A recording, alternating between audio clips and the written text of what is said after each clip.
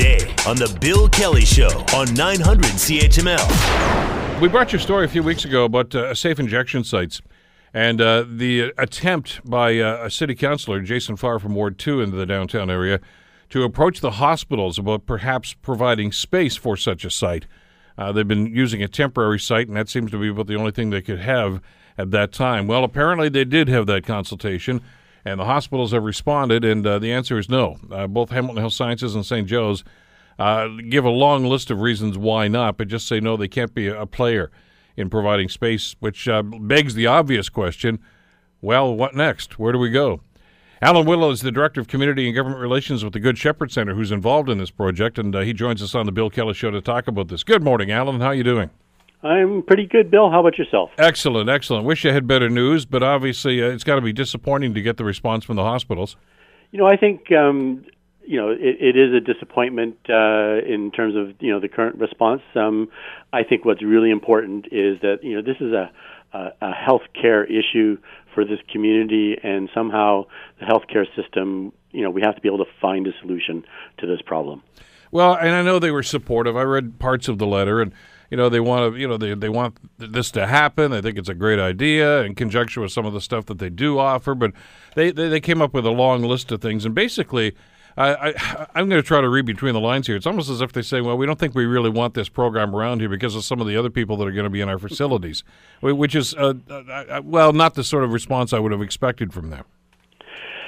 Yeah, and I mean, if that's the case, I think that would be, disappointing. I hope that's not, what they're saying there, because so many of these people, they're patients just like anybody else. Slightly different, obviously, but they need treatment just like anybody else who's going to a hospital. Well, yeah, and as we know, we were just talking about this a few minutes ago with the mental health facility up in the mountain.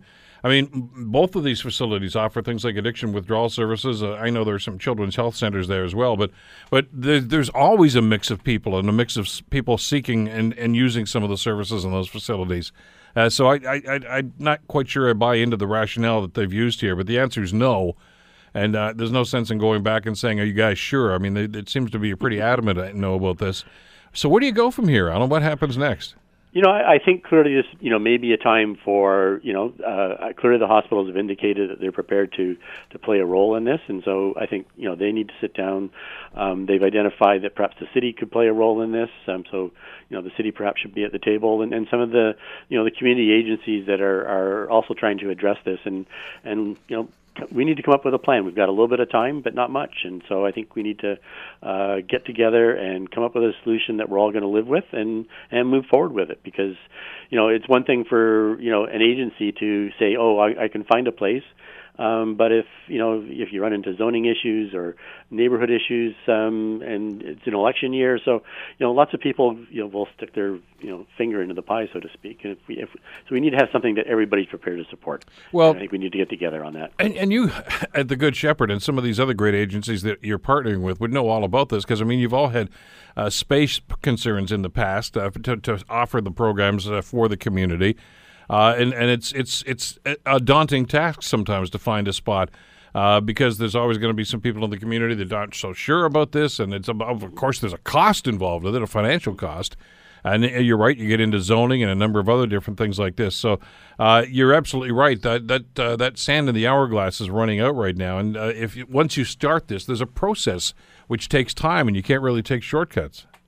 No, indeed, and because I think one of the suggestions was that perhaps the city could acquire a site or something like that, and on face value, I suppose maybe that's okay, because presumably they would at least be able to collect rent from the Ministry of Health and cover the costs of such a situation, and that would mean that there's buy-in on the part of the city. But again, we haven't started that process, and as far as I can tell, we're running out of time because the temporary site is time limited at this point. We have no indication that it will continue. How is the usage there? Is the temporary site working?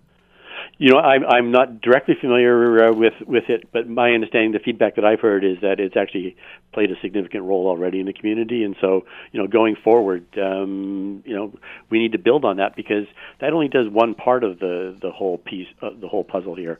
You need to be able to start adding in those other programs that assist people to move away from this addiction. The Bill Kelly Show, weekdays from 9 to noon on 900 CHML.